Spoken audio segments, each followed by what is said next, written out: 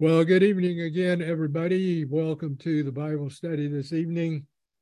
We're in Isaiah 29. Isaiah 29 and Isaiah 30 are very loaded chapters with regard to the future and to some degree understanding the present.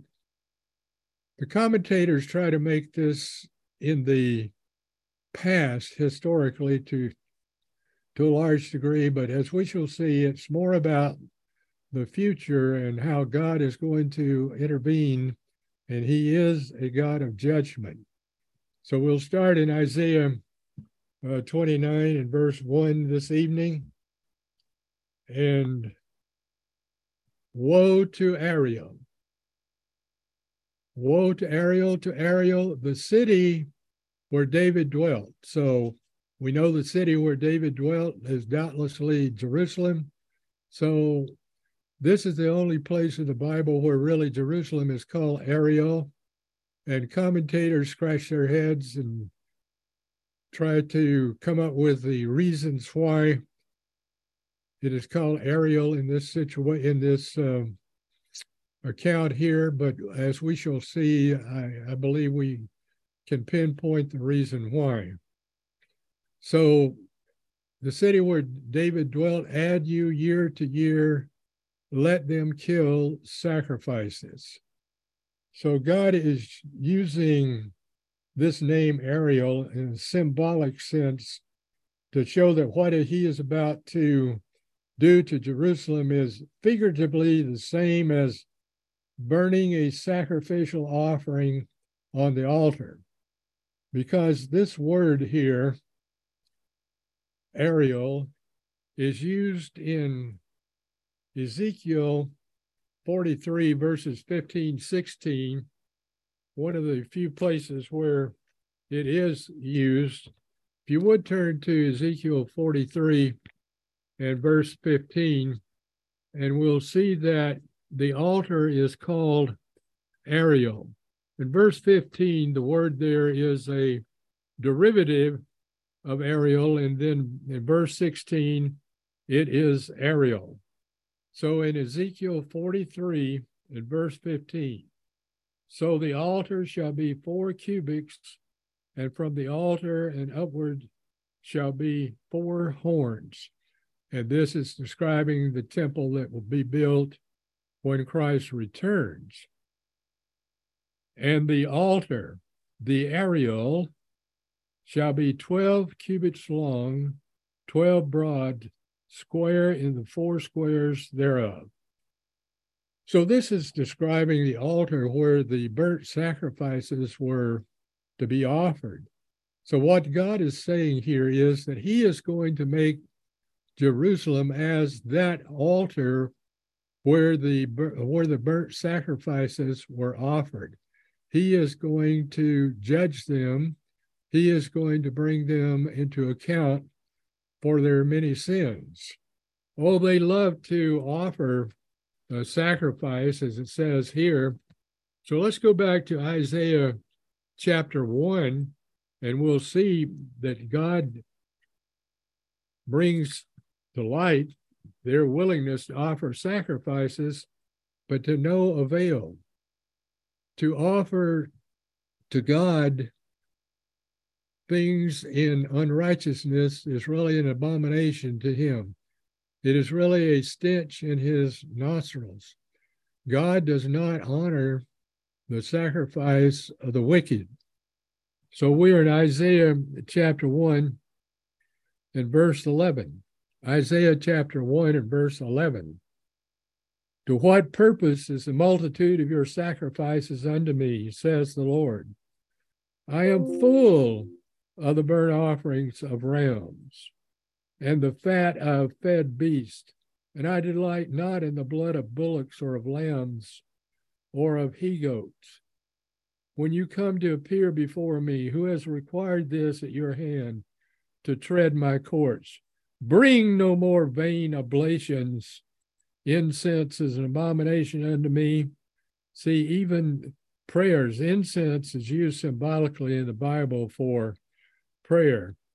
So in order for prayer to be answered, You have to be at one with God and with your neighbor. The new moons and Sabbaths, the calling of assemblies. I cannot away with it.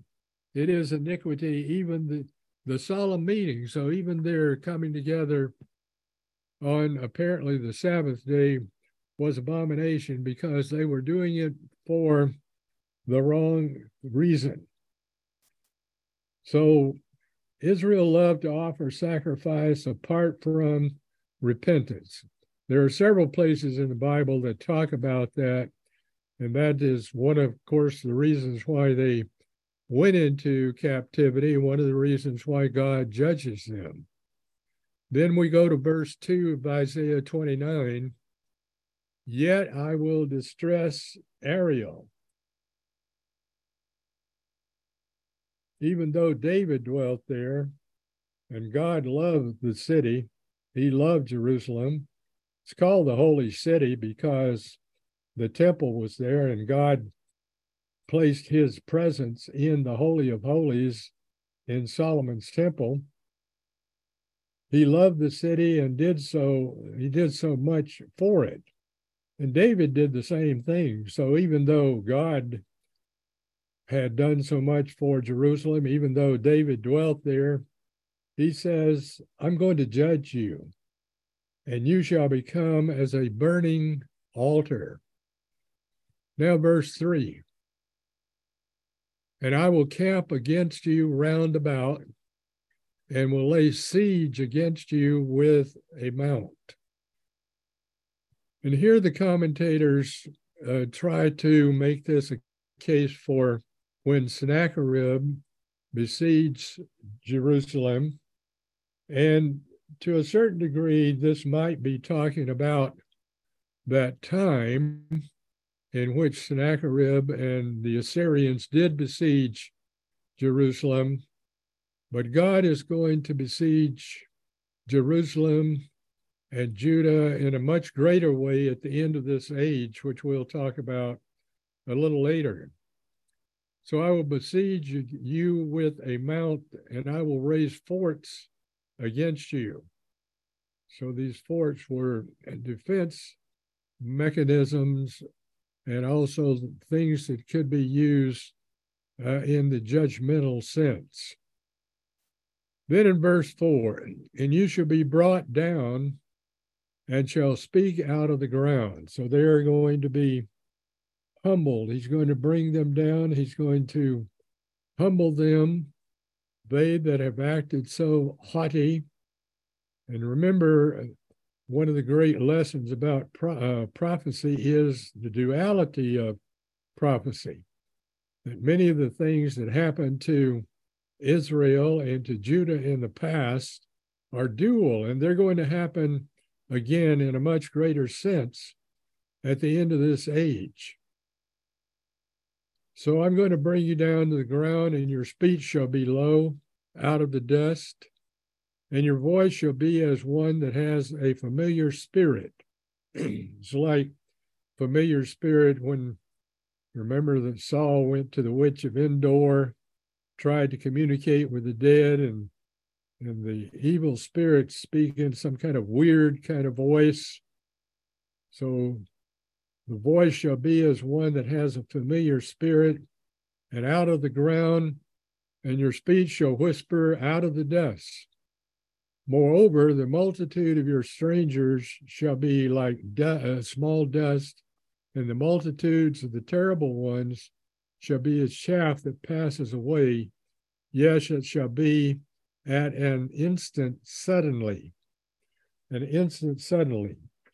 Now, commentators, this is said back in verse 3, as it talked about, I will besiege you and raise them out against you, try to make this into Sennacherib. But see, Sennacherib and the Assyrians were never able to enter Jerusalem. Remember what happened to the Assyrians, and we go to Isaiah 37, verse 35 now to see what happened to the Assyrians when they did Oh, Sennacherib was boasting, and Hezekiah was afraid, and so were the people of Judah, because basically Sennacherib and the Assyrians had them hemmed in. But we look at Isaiah 37 and verse 35, and we see what happened to Sennacherib's army. God says in verse 35, "For I will defend this city to save it for mine own sake and for my servant David's sake." And of course, God had made the prophecy that David will never want for one to sit upon his throne, and the ultimate fulfillment of sitting upon the throne of David, of course, is Jesus Christ. And if that promise had not been fulfilled, we wouldn't even have a Savior. So God says, I'm going to spare Jerusalem for my sake and for my servant David's sake. Then the angel of the Lord went forth and smote in the camp of the Assyrians 185,000. And when they arose early in the morning, behold, they were all dead corpses. So 185,000 soldiers were killed that night, and the angel of the Lord did it. And of course, Jerusalem was spared, and Sennacherib could not get away from the city quickly enough. So that helps us, I believe, come to understand more clearly what we'll begin to see here in verse 6, that this prophecy is basically for the end time. So in Isaiah 29 and verse 6, God says he's going to visit Jerusalem with thunder, with noise, with earthquake and burning. So let's read the verse. "And you shall be visited of the eternal Yahweh of hosts with thunder and with earthquake and great noise, with storm and tempest and the flame of devouring fire." Remember the symbolism of verse 1 of Ariel, that Ariel can be used for the altar where burnt sacrifices were offered. So God is saying, I am going to judge you, I'm going to visit you, and all of these things are going to happen to you. In the sixth trumpet plague, at the end of the two woes, a great earthquake destroys 1/10 of the city of Jerusalem. I doubt that you may have never even focused on this, but we are going to focus on it this evening. We're going to go to Revelation chapter 11, and we'll start with and read into it from the work of the two witnesses to some degree, and then we'll read down to where God brings forth a great earthquake upon Jerusalem between the second and third woe. So we're in Revelation 11 and verse 7. Revelation 11, verse 7. The two witnesses come and they prophesy for 3.5 years. And after 3.5 years, verse 7, and when they have finished their testimony. So the two witnesses warn Judah, Israel, and for that matter, the whole world, of what is going to come if they don't turn to God. And then in Revelation 14, God sends forth 3 angels, and one of those angels preaches the everlasting gospel and tells the people that you had better repent, and if you don't repent, you are and receive the mark of the beast, you will be destroyed. But here we see the work of the two witnesses When they finish their testimony, the beast that ascends out of the bottomless pit shall make war against them and shall overcome them and kill them. And their dead bodies shall lie in the street of the great city, which spiritually is called Sodom and Egypt.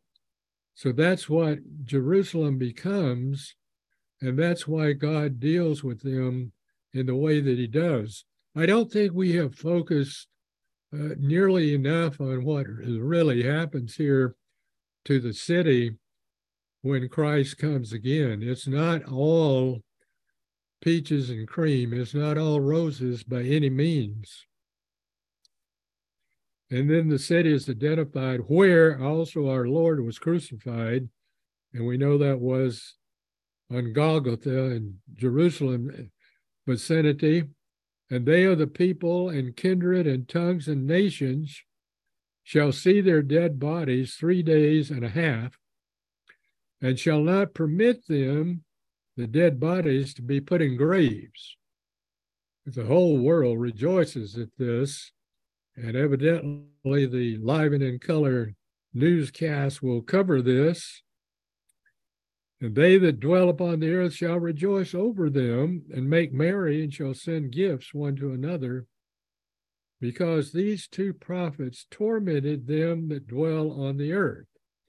Well, if they wouldn't turn to God, they were tormented. And at the same time, the enemies of God and the two witnesses, and I would suspect that a remnant, the church, would be supporting the two witnesses as well. And the peoples of the world are so deceived that they think that we get rid of these two people, then everything will be all right.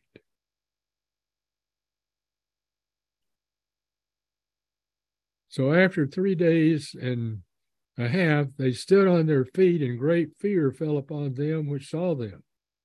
So they were resurrected back to life. And they heard a great voice from heaven saying unto them, Come up here. And they ascended up to heaven in a cloud, and their enemies beheld them. And the same hour was there a great earthquake. See, we've just read where Isaiah says, I'm going to visit you with earthquakes, with thunder, with noise, with fire. And the 10th part of the city fell. The 10th part of the city. So 1/10 of the city falls because of this earthquake, and in the earthquake were slain of men 7,000, and the remnant. Who is the remnant?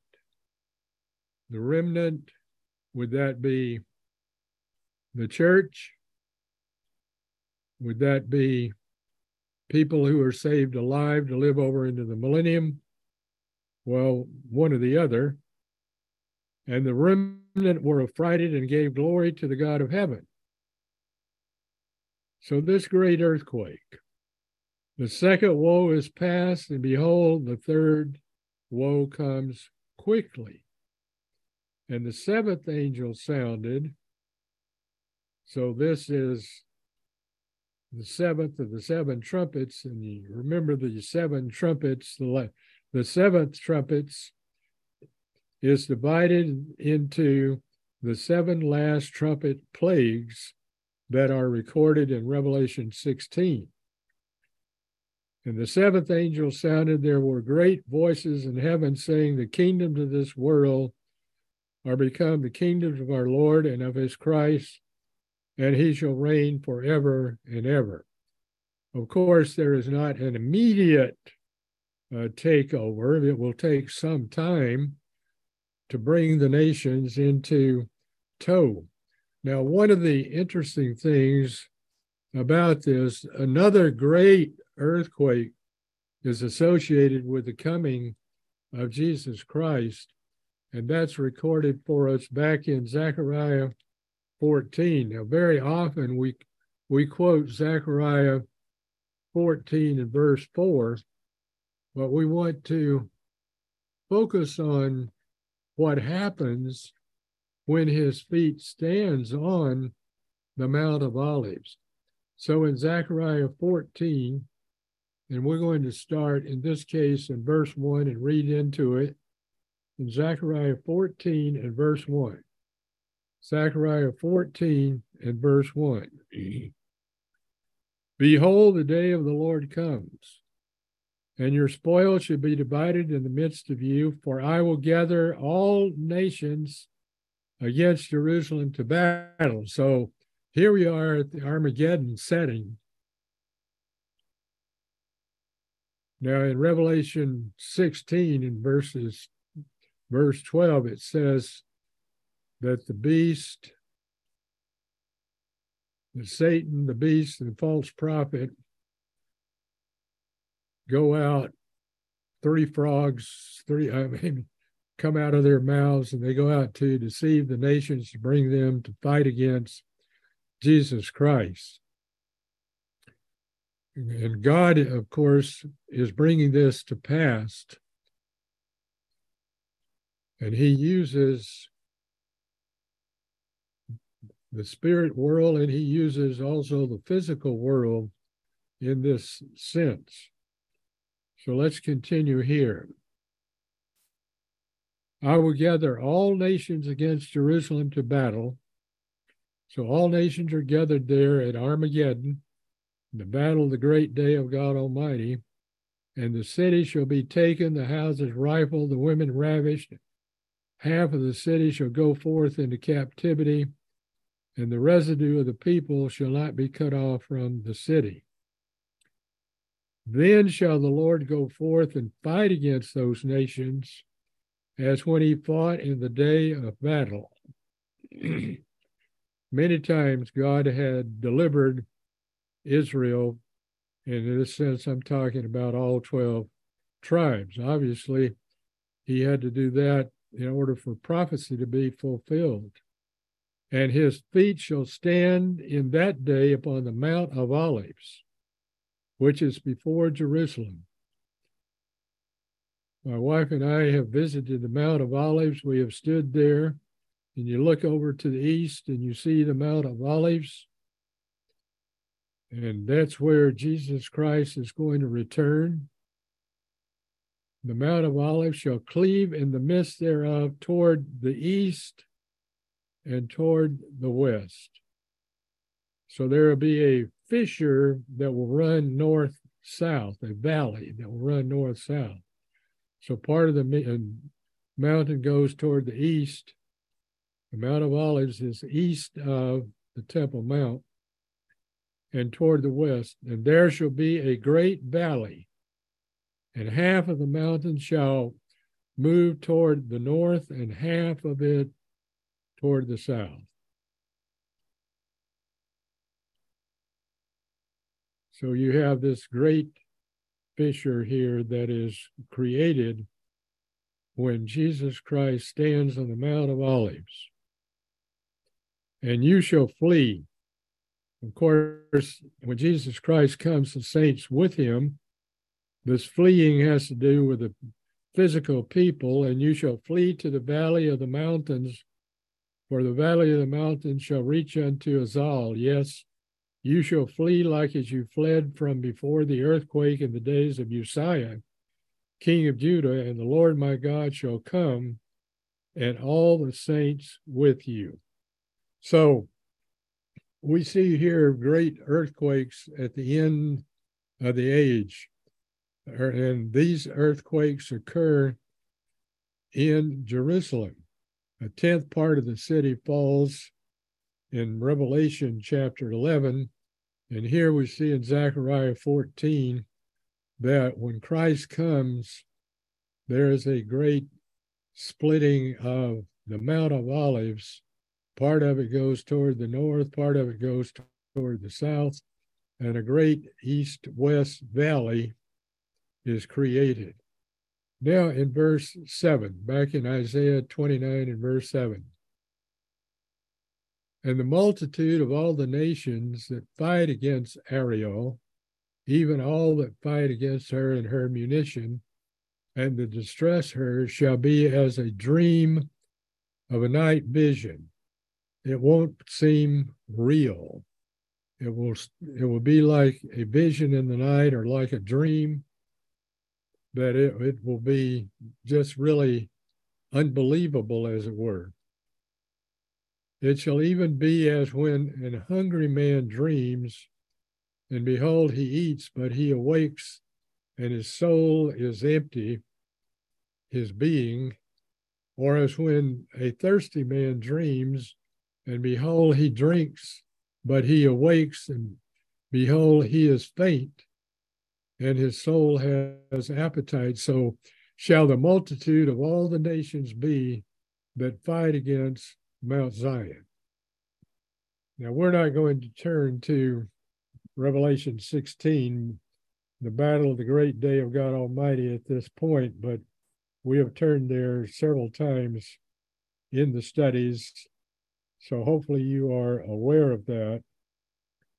So the nations that surround Jerusalem shall be dealt with by the power of God.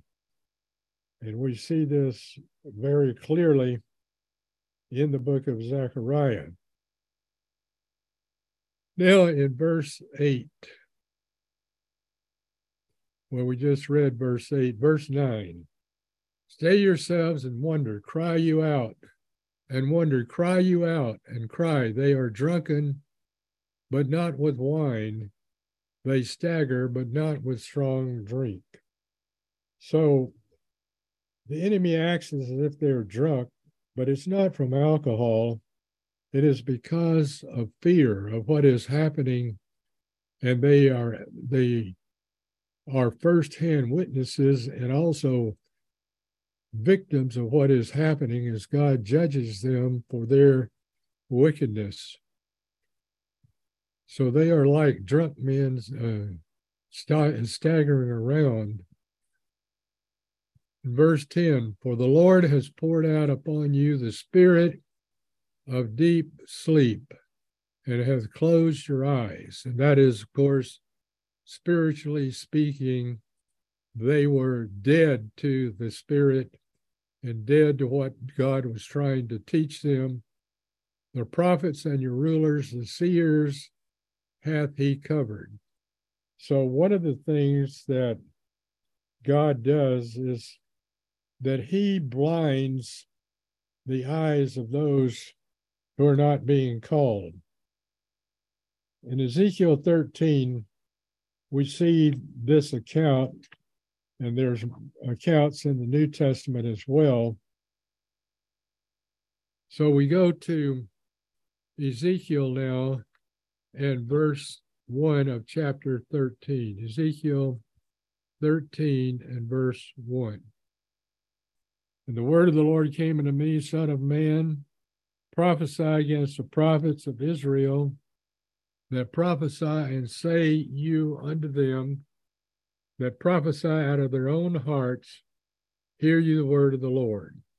Of course, we covered a lot of this kind of thing in our study of Jeremiah, where the false prophets went out and said, oh, the Babylonians are not going to come and sack Jerusalem.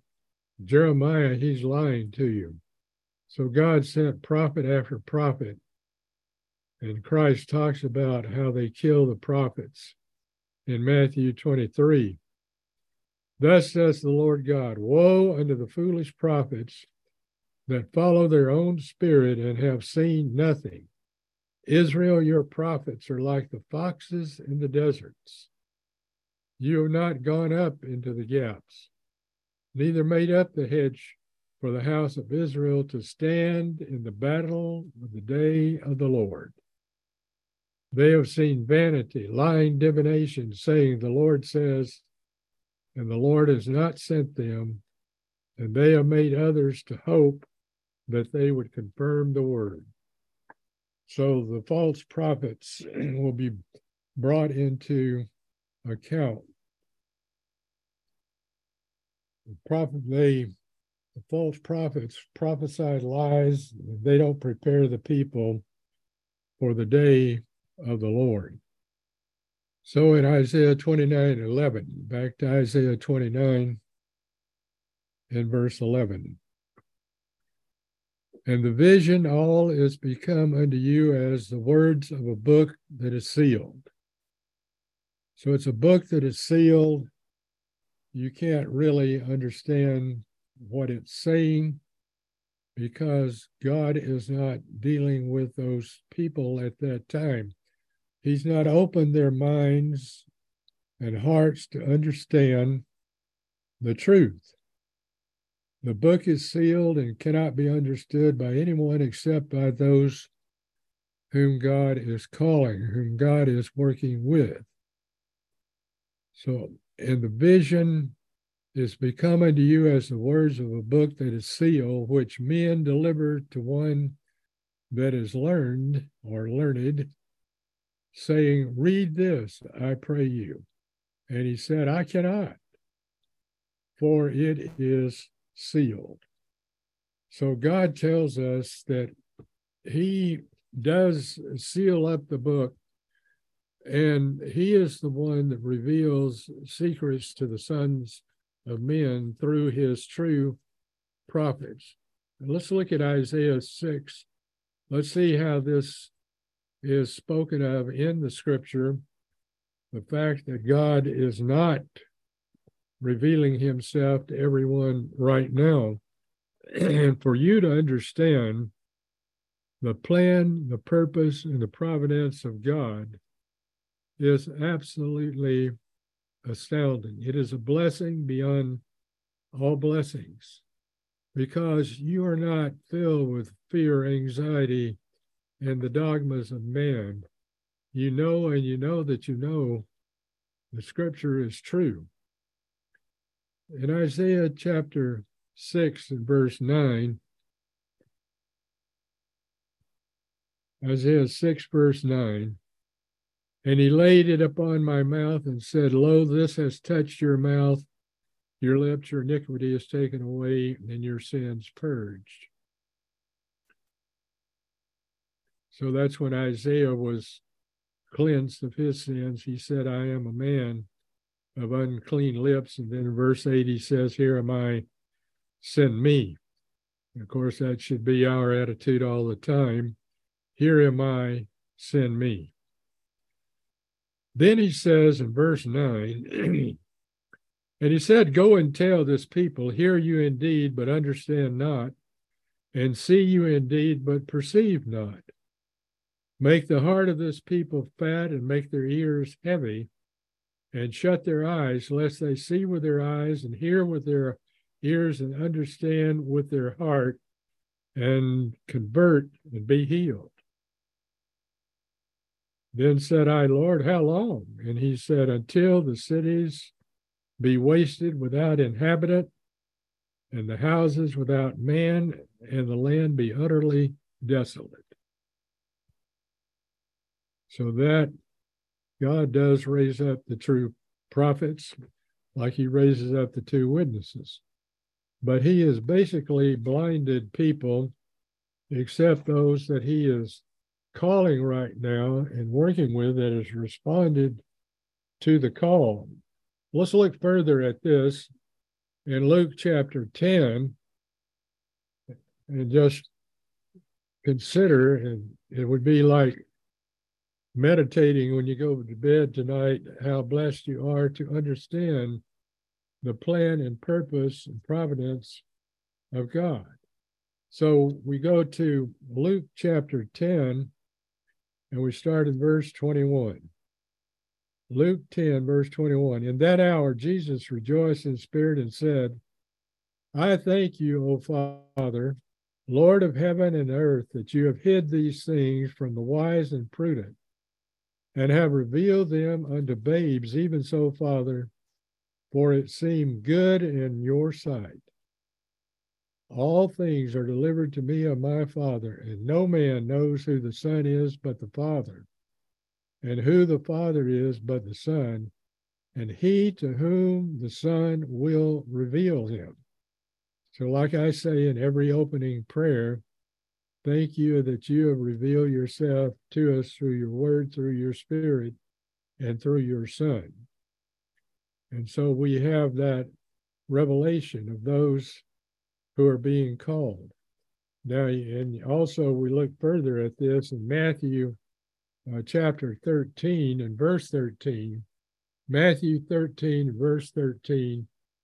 And we see further this, that most of the people today are blinded.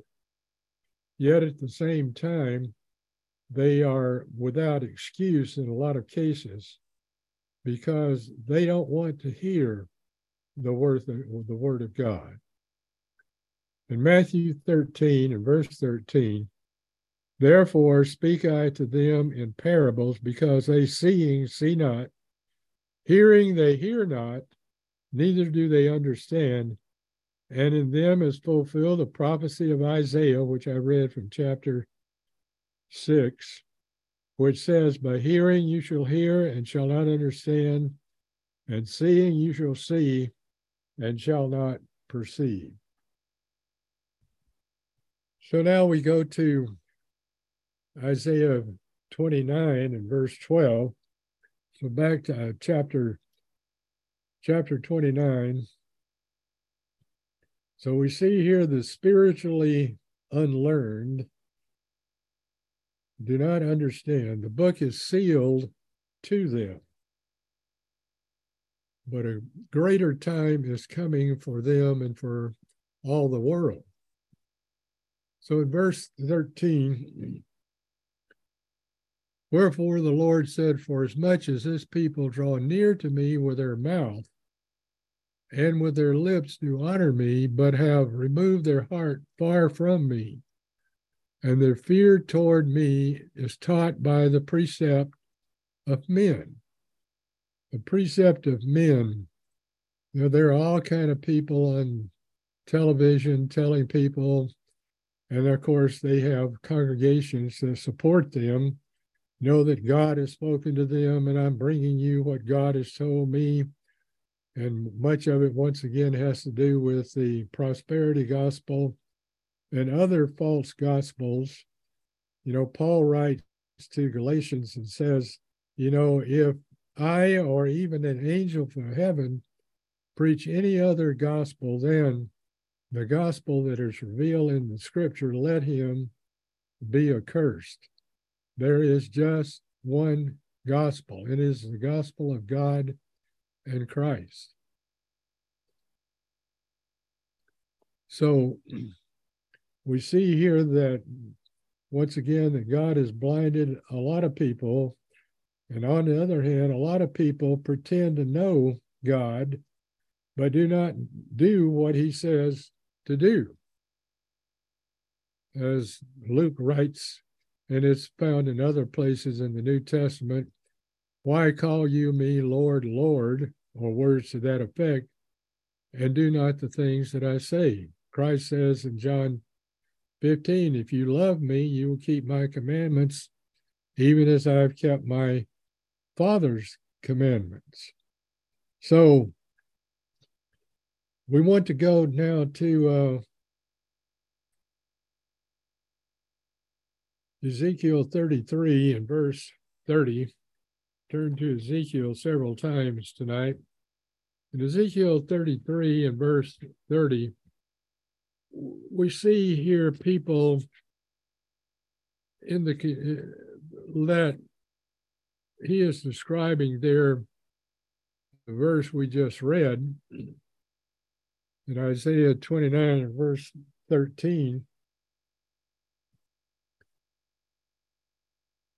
In Ezekiel 33 and verse 30. Also, you son of man, the children of your people still are talking against you by the walls. It's a bit of a mistranslation here. It really says the people are talking about you by the walls and in the doors of the houses, and speak one to another, everyone to his brother, saying, come, I pray you, and hear what is the word that comes forth from the Lord. Of course, this used to be the case in America, and more, like I read an article just a few days ago of thousands of churches in the U.S. are closing, and several hundreds more are about to close. And they're teetering on the brink, especially the old mainline denominational churches.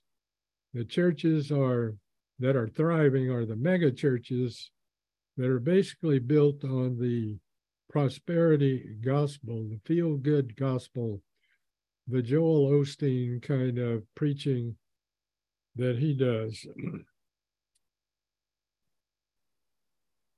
So the people are talking about you. Come, I pray you, and hear what the word of the Lord is. Verse 31.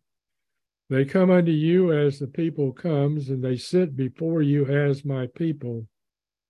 They hear your words, but they will not do them. For with their mouth they show much love, but with their heart they go after their covetousness. And actually what these preachers are preaching is covetousness, that you can have, and God intends for you to have, the greatest and finest things on earth. In one place, the Bible says you shall always have the poor with you. But at the same time, one of the things that God takes to task the people of God, Israel, and everybody for that matter, is you have not ministered to the poor. Now, we're in a situation now that is basically hopeless with regard to trying to minister to some of the poor, like in San Francisco with the homelessness that is there and the drug addiction that is rampant, that they even set up places where you can go and get loaded with heroin or whatever the drug of your choice is, and the city pays for it. That is how far down the line that some places have come, even in the United States of America. Verse 32, and lo, you are unto them as a very lovely song of one that has a pleasant voice and can play well on an instrument, for they hear your words, but they do them not. And when this comes to pass, lo, it will come, then shall they know that there has been a prophet among them. So we don't want to be guilty of being taught by the precept of men. We want to be sure that we are being taught by the Word of God. And as we say so often, don't believe me. Search the scriptures daily whether these things be true. Now we come to Isaiah 29, verse 14. Therefore, behold, I will proceed to do a marvelous work among this people. You remember that song, Marvelous Are Your Works, Marvelous? That's a wonderful song. Great and marvelous are your works. There are a lot of verses in the Bible that extol the marvelous works of God. I will proceed to do a marvelous work among this people, even a marvelous work and a wonder, for the wisdom of their wise men shall perish, and the understanding of their prudent men shall be hid. You know, the Apostle Paul, when he came to the Corinthians, he said, I did not come with the wisdom of men, but I came in the might and the power and the Spirit of God. I'm going to 1 Corinthians chapter 1, and it seems that the people that do respond are the people who admit that they need help, that they're not too proud to get help. Paul writes in 1 Corinthians 1 and verse 23, but we preach Christ crucified unto the Jews a stumbling block. See, they did not accept Jesus Christ as the Messiah. They rejected him. And unto the Greeks foolishness, because the Greeks prided themselves on human reasoning and philosophy. But unto them which are called, both Jews and Greeks, Christ, the power of God and the wisdom of God, because the foolishness of God is wiser than men, and the weakness of God is stronger than men.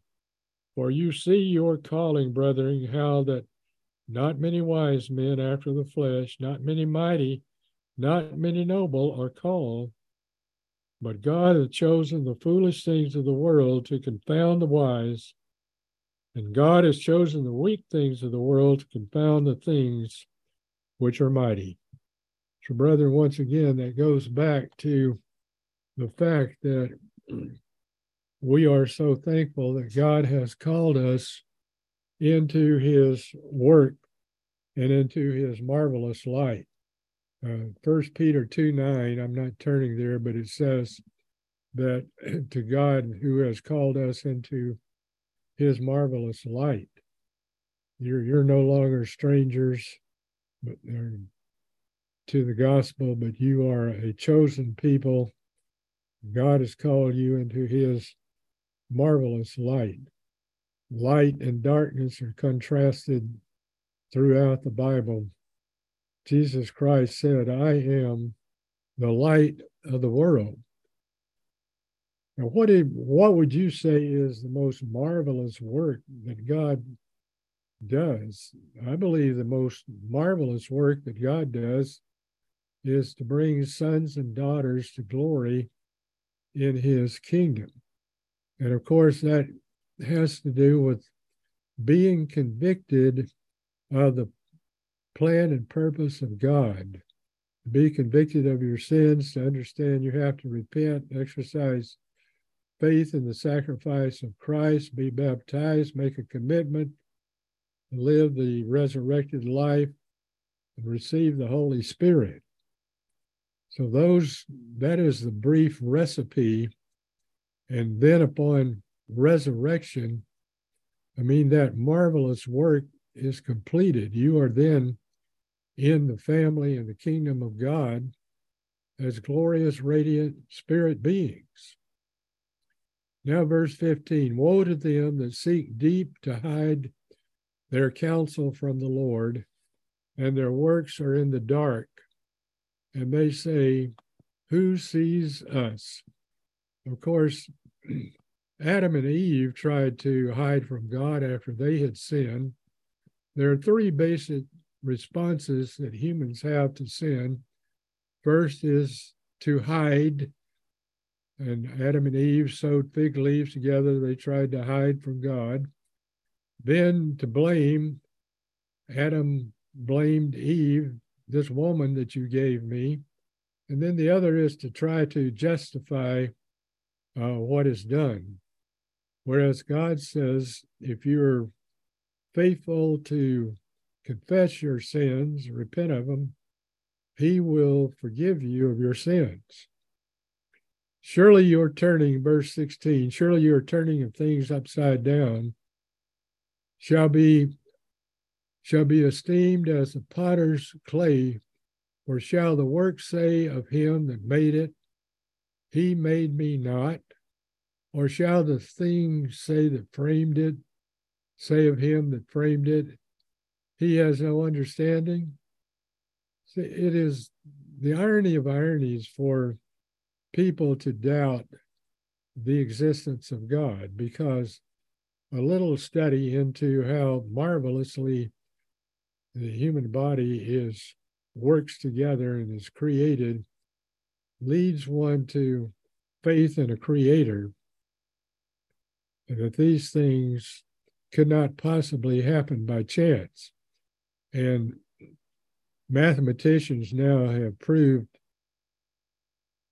to 10 to whatever power that's unbelievable that the things on the DNA code and the proteins are necessary to make up a cell in no way could have happened by chance.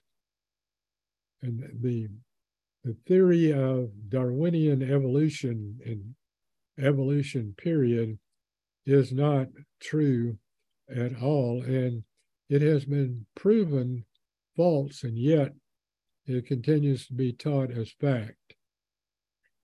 Verse 17, it is not yet a very little while, and Lebanon shall be turned into a fruitful field. The sad reality of Lebanon right now is sad beyond belief, in that Hezbollah really, which is a puppet of Iran, this group has basically taken over the government of Lebanon. Hezbollah there in Lebanon and Hamas in Gaza. But Hezbollah has taken over Lebanon, and it has been bombed and shelled, and the economy is destroyed, and they are a failed nation, as it were, and it used to be like the Riviera of the East. So it is not yet a little while, and Lebanon shall be turned into a fruitful field. So God is going to restore Lebanon, and the fruitful field shall be esteemed as a forest. Lebanon was esteemed as a forest back in the days of Hiram, when David solicited the help of Hiram in building the temple, that much of the wood and the workmanship came from Lebanon. And in that day shall the deaf hear. And once again, we see our prophetic utterance that leaves no doubt that we're speaking of the millennium. And in that day shall the deaf hear, and the words of the book in the eyes of the blind shall see out of obscurity and out of darkness. Now, in contrast to what we talked about earlier, that God has blinded the people, he is going to lift the veil so that now they see. So let's go to 2 Corinthians, and let's see this marvelous promise and prophecy here. And to some degree, the veil has already been lifted. There are those in Israel who, back in the days of Paul, who came to the knowledge of the truth and were converted. In 2 Corinthians 3:14, and their minds were blinded, for until this day remains the same veil untaken away. So the same veil is on them in the reading of the Old Testament, which veil is done away in Christ. And we read from Luke chapter 10, verses 20, 21, 22, along in there about Christ revealing the Father to those that are being called, which veil is done away in Christ. But even unto this day, when Moses is read, the veil is upon their heart. And it's still upon their heart today as a nation, as a whole. Nevertheless, when it shall turn to the Lord, the veil shall be taken away. So the day is coming, and when the veil is going to be lifted, and people will understand. And there's that scripture in Romans that says that all of Israel is going to be saved.